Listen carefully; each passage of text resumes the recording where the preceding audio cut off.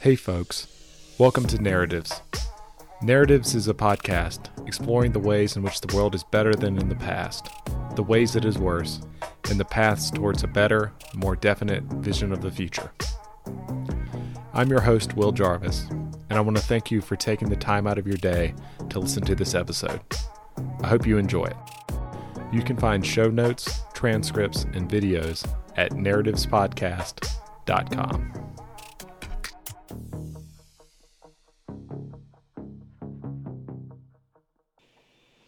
Well, Jay, how are you doing this morning?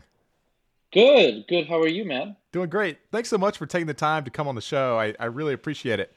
Do you mind giving a brief bio and some of the big ideas you're interested in? Yes, absolutely. So my name is Jai Malik. I'm the GP and founder of Countdown Capital. At Countdown, we're investing in founders that are rebuilding the American industrial base at the earliest stages. Generally speaking, we think founders building in areas of heavy industry are building companies that are both geopolitically important and more commercially viable than ever before.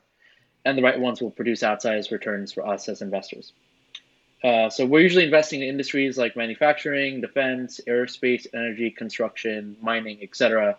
Any industry that can be considered as part of heavy industry, we're taking a look at. And we often invest at the pre-incorporation and pre-seed stages. So oftentimes we commit to invest as early as an idea with no company formed yet. So that's high level who we are and what we're doing at Countdown. That's great. And you recently raised a new fund. Is that correct? Yes. It was a $15 million fund too. We're pretty excited about that. Very nice. Congratulations. It's no small task to get those things together. Thank you. Yeah, absolutely. This is really exciting. Well, Jay, what has shifted that has made it easier to start these kinds of hard tech, American dynamism companies? Capital is actually getting more expensive right now. It was really cheap for a while. But what else has shifted that has made it made it easier to kind of build these kinds of companies over the last kind of decade or so? Well, I'm not really sure if we can say that hard tech has been easier over the last 3 to 6 months versus before that. I think in general, succeeding in hard tech requires a skill set and a founding team that has a different persona than your average SaaS founder in general. And so whether that success is harder or not than before, or easier or not than before, is up for debate. But I think it is certainly different, and there's certainly a lot more airtime being given to important issues. And so in that sense, if you think eyeballs mean something is easier, then I guess it is. But in my opinion, I don't really think it has been made easier. It's more of a narrative that it has been made easier. Gotcha. So, That's great. With the crisis in Ukraine, with the rise of China, do you think it's gotten easier to make this sell here of leave your SaaS job and come work on these harder, more difficult problems? 100%. And I think there is actually some danger in getting. There is some danger in making these problems seem easier than they are. But without a doubt, 100% it's been easier to convince people post Ukraine than before. Got it. That's great. I'm curious, how much does automation play into what you invest in? How bullish are you on industrial automation over the next kind of 20 years? Do you think we'll see a big wave of this? I'm reminded of Hadrian, the big kind of machine tooling company. My brother worked in a machine tooling shop for a while. He's a mechanical engineer, and he noted how custom and how just how difficult automating a lot of what these machine shops do is on a day-to-day basis. So how bullish are you on using automation to industrial automation, and where we'll go with that over the next 10 to 20 years? That's a very broad question. I think most people in tech maybe aren't aware of this, but the fact is that industrial automation is already very pervasive across many manufacturing settings and is a large contributor to efficiency already in the US economy, right? So the question is not like, am I bullish on automation? The question is, am I bullish on what kinds of automation? And I think in general, I do not think pursuing automation just for automation's sake is something that is worth pursuing, primarily because in a lot of ways it disenfranchises the kinds of people that we need to be interested in rebuilding the industrial base. And also because and oftentimes it does not actually lead to greater operational efficiency compared to using a team of people. And so, in general, the way I look at automation is if it enables orders of magnitude better operations or better margins, go for it. It's something that will definitely be a key advantage for companies that are able to do so. But saying that you want to automate something just because you want to automate it and make it seem like there's some coolness or sexiness towards it that makes investors interested, I don't think that's worth. I don't think that's a great way of building a business. I'll put it that way. Makes sense. So you need to be very thoughtful about where to use automation and where not to, where you run into kind of the Elon Model 3 production problem issues. Yeah, and generally speaking too, right?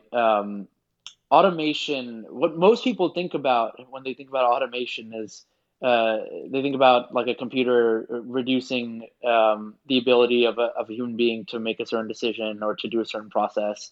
But computers need to learn from somewhere, right? Machines need to learn from somewhere, and human beings are going to be a big part of the learning process, whether it's now or 50 years from now for industrial machines. And so, in general, automation requires knowledge of what to cut out, knowledge of how to streamline, and that knowledge is right now concentrated in the hands of humans. And so, even the very idea that like automation is necessary, and more automation necessary, more automation is good, requires more knowledge, more great people. And so, I generally speaking do not think that automation is a zero sum game. Like if you want to increase automation, you have to increase knowledge, increase people.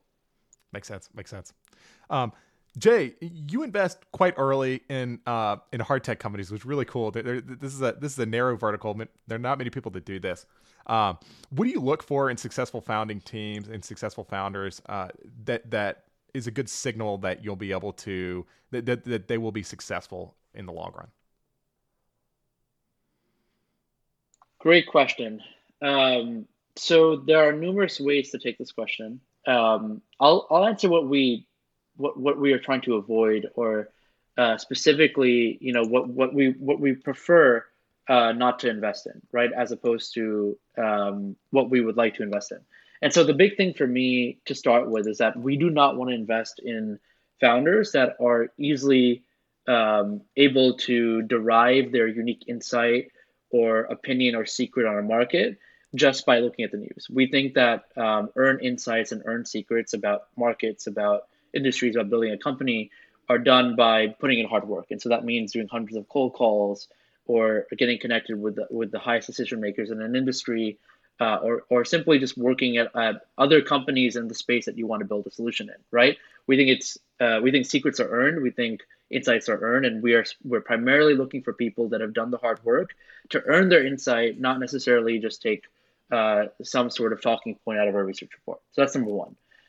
Number two, we are looking for a founding team or a founder that has thought about the market in a way that doesn't just cover market size, but also covers market dynamics. And what I mean by that is, like, unlike software, many of these markets, like manufacturing, defense, aerospace, construction, etc., these are all trillion-dollar markets. They're extremely large. The customer set in a lot of ways is proven out, right? And so the question is, like, in these industries that are often monopolistic and or oligopolistic, how do you penetrate the industry knowing that the dynamics are going to be quite unfavorable to a new entrant? It's not just whether it's big enough. The question is, are these markets open enough, or is there a right wedge point or entry point to disrupt a suite of incumbents? And so the market dynamics and knowing whether a founding team understands those market dynamics is really important to us as part of the evaluation system.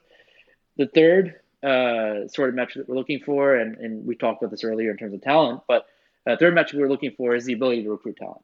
And that is, we're looking for people that can either inspire people with a very bold vision that really gets people excited, that makes them want to work on really hard problems, and or people that have worked on hard problems before, that have a track record of hiring people on to work on hard things, right? So maybe they've led teams before at companies like Anduril or SpaceX, and they want to start something new, and they're taking that track record and applying it to founding their own company, which can be very, very helpful. And so in general, it's these three factors: its ability to recruit talent, its market dynamics, it's understanding the founding team, and then their own personality and skill set on a deep level. It's these few things that matter a lot to us at Countdown. That's great. And you mentioned something very interesting there early in that earn secrets. It seems like there's probably like something like an efficient market for secrets, in that you've got to expend some energy to find something someone has missed, and just reading industry reports probably won't get there. You need some unique insight from something that's like more illegible to actually be able to find like this $20 bill on the sidewalk, if that makes sense. Yes. That's cool. That's really cool. I'm curious.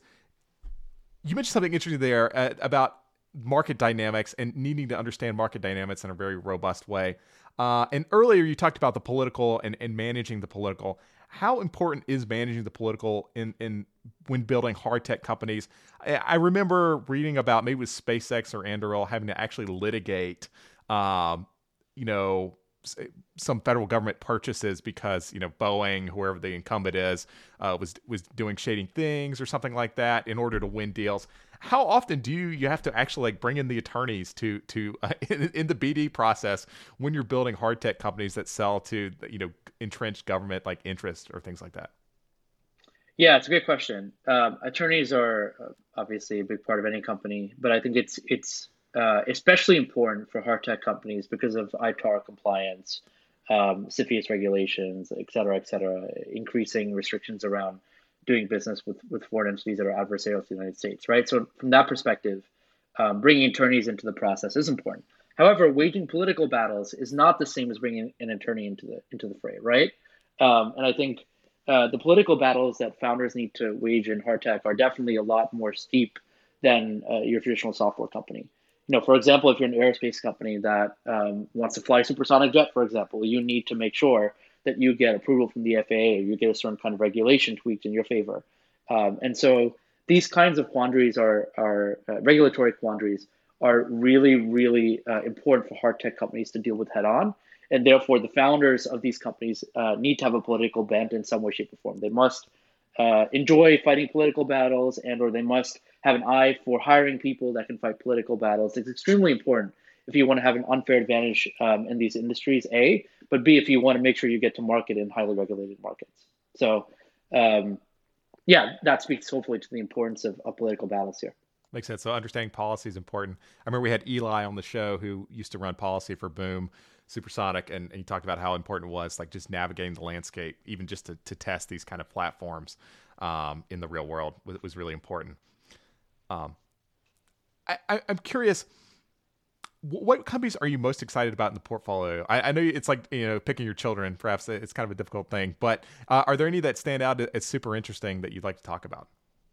Sure. Many of them are in stealth, so I really cannot comment, even though I'm super, super excited about, most of my companies. But the ones that aren't in stealth that I think are obvious would be first Hadrian. Hadrian has obviously done an incredible job over the last couple of years. They recently raised, I think it was a $90 million Series A and Series A Prime. And what Hadrian is doing and what Chris Power is doing at Hadrian is incredible. He's single-handedly, in many ways, revitalizing manufacturing tech in Silicon Valley and beyond. And I'm seeing many, many companies and founders look at his success and think, why can't I do that, right? And so that's really, really inspiring. And I think in a lot of ways, that is the Elon effect on a very, very small level. And I'm very excited to see how that develops as Hadrian grows. The second company that is out of stealth that I can talk about that I'm excited about is a company called Otis Aviation. Otis is building long-range vertical takeoff and landing aircrafts, and I'm very excited about Otis because they are not focused on generic urban air mobility.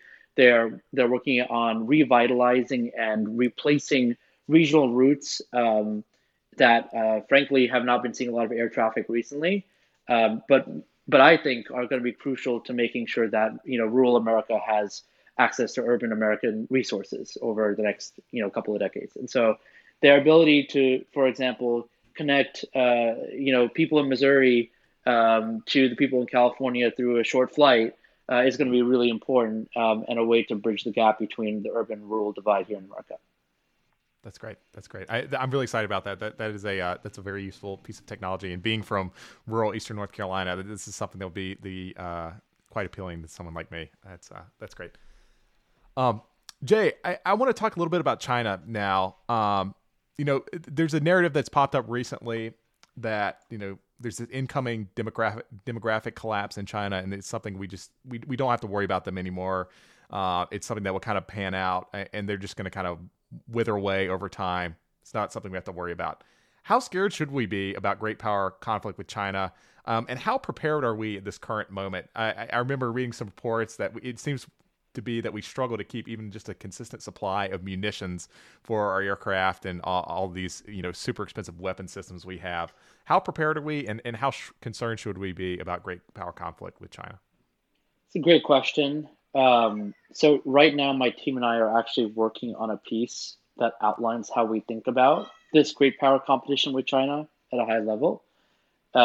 In general, I think we are better prepared than some people think we are, thanks to the house of cards that the Chinese economy is built off of, and the economic tools we have at our disposal to disrupt their quality of life. It's pretty substantial at the moment. However, this advantage is eroding, in my opinion, at an alarming pace, especially in the last 2 or 3 years. And we must back our efforts to stave off the CCP with consistency and supremacy in aerospace, defense, manufacturing, energy. Right now, today's China's pace of increasing scale in these areas is undoubtedly higher than ours. And the CCP is working day and night to displace the US dollar as the world's reserve currency. So we have a lot of work ahead of us. And they're certainly aware of the problem in a greater way than we are. So what do you owe that advantage to? Are they just, do they have more state capacity? Are they better managers? What do you think is going on there? They have unmatched control, right? The reality is that they have unmatched control over the country's industrial capacity. I mean, in the 14 years since California launched its high-speed rail initiative for SF to LA, less than 120 miles even began construction, right? In that same amount of time, China constructed close to 25,000 miles of high-speed rail, literally its entire country, right? So they have unmatched control over the capacity by having a single-party state and a communist state. And they are also rapidly developing their hypersonic arsenal, and they're a large outbound investor and through both hard and soft ways in alternative energy technologies, right? And so in general, they have unmatched industrial capacity. They're taking a very tactical look at how to support other countries and get access to their resources. And they are very hyper aware of the fact that they need to solve these problems, and if they don't, frankly, they will see a huge decline on the world stage in the next 20, 30 years. It seems quite scary that they're aware of it and they're working to it, and it almost seems like is it your sense that the American government is less just seems to have less agency I mean, I know we're thinking about this now in a more robust way than we were in the recent past, but it almost seems like if the narrative is, well, they're just going to wilt away over time, and they've got this sense that they can do something about it, and they're trying really hard to do something about it. It seems like a recipe for disaster where we don't prepare enough, and then they actually can find some way to get around these demographic problems and economic problems they have, and remain like a real competitor over time.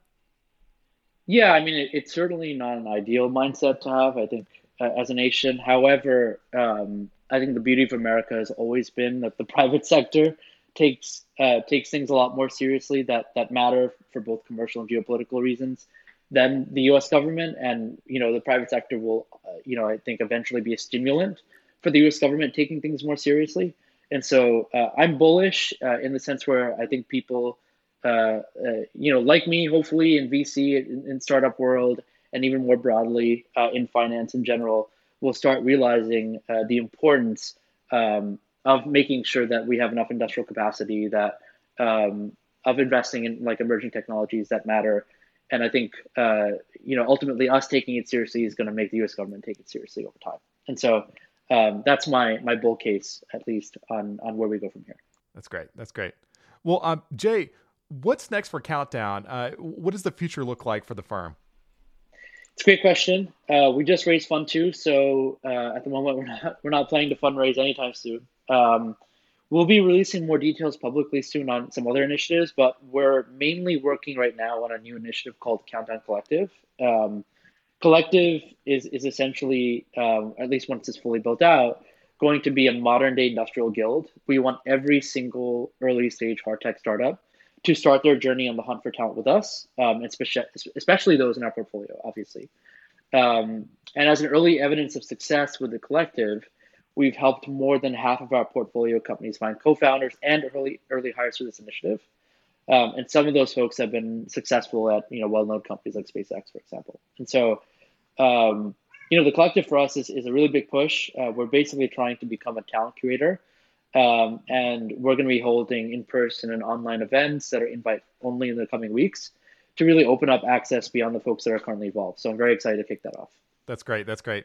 Well, Jay, super excited about what you're working on. I'm glad you're admiring this problem. This helps me sleep better at night. Where can people find you? Where should we send them?